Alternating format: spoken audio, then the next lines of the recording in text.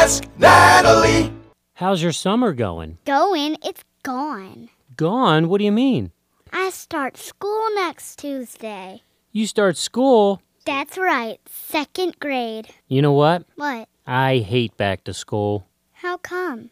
It always reminds me of my mom dragging me to Montgomery Ward's to the Husky department to get my Wranglers. Oh, you were a fat kid?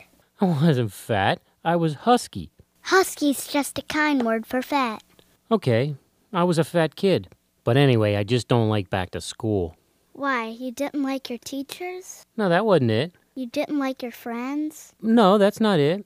You had an ugly lunchbox? No, that's not it either. Well, then what's it? Summer was over. I had curfews. I had homework. I couldn't play anymore. No more camping out. No more swimming in the pool. No more eating snowballs. Snowballs?